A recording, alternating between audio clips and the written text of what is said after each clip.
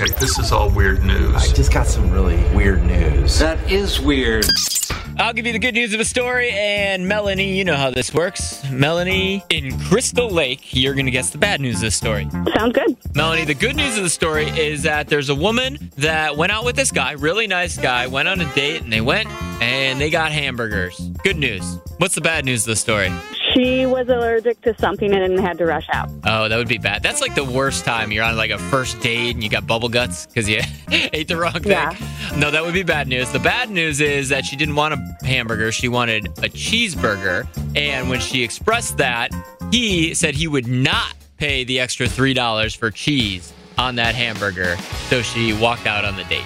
Instant red flag. Instant red flag. So that's the bad news of the story. That dating is ridiculous nowadays. I'm so glad I don't do it. Yeah. I think I got married just in time. Yeah, I dodged that bullet before all the online dating became a thing, so. That's a win.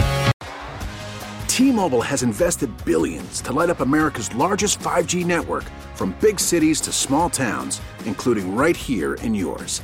And great coverage is just the beginning. Right now, families and small businesses can save up to 20% versus AT&T and Verizon when they switch. Visit your local T-Mobile store today.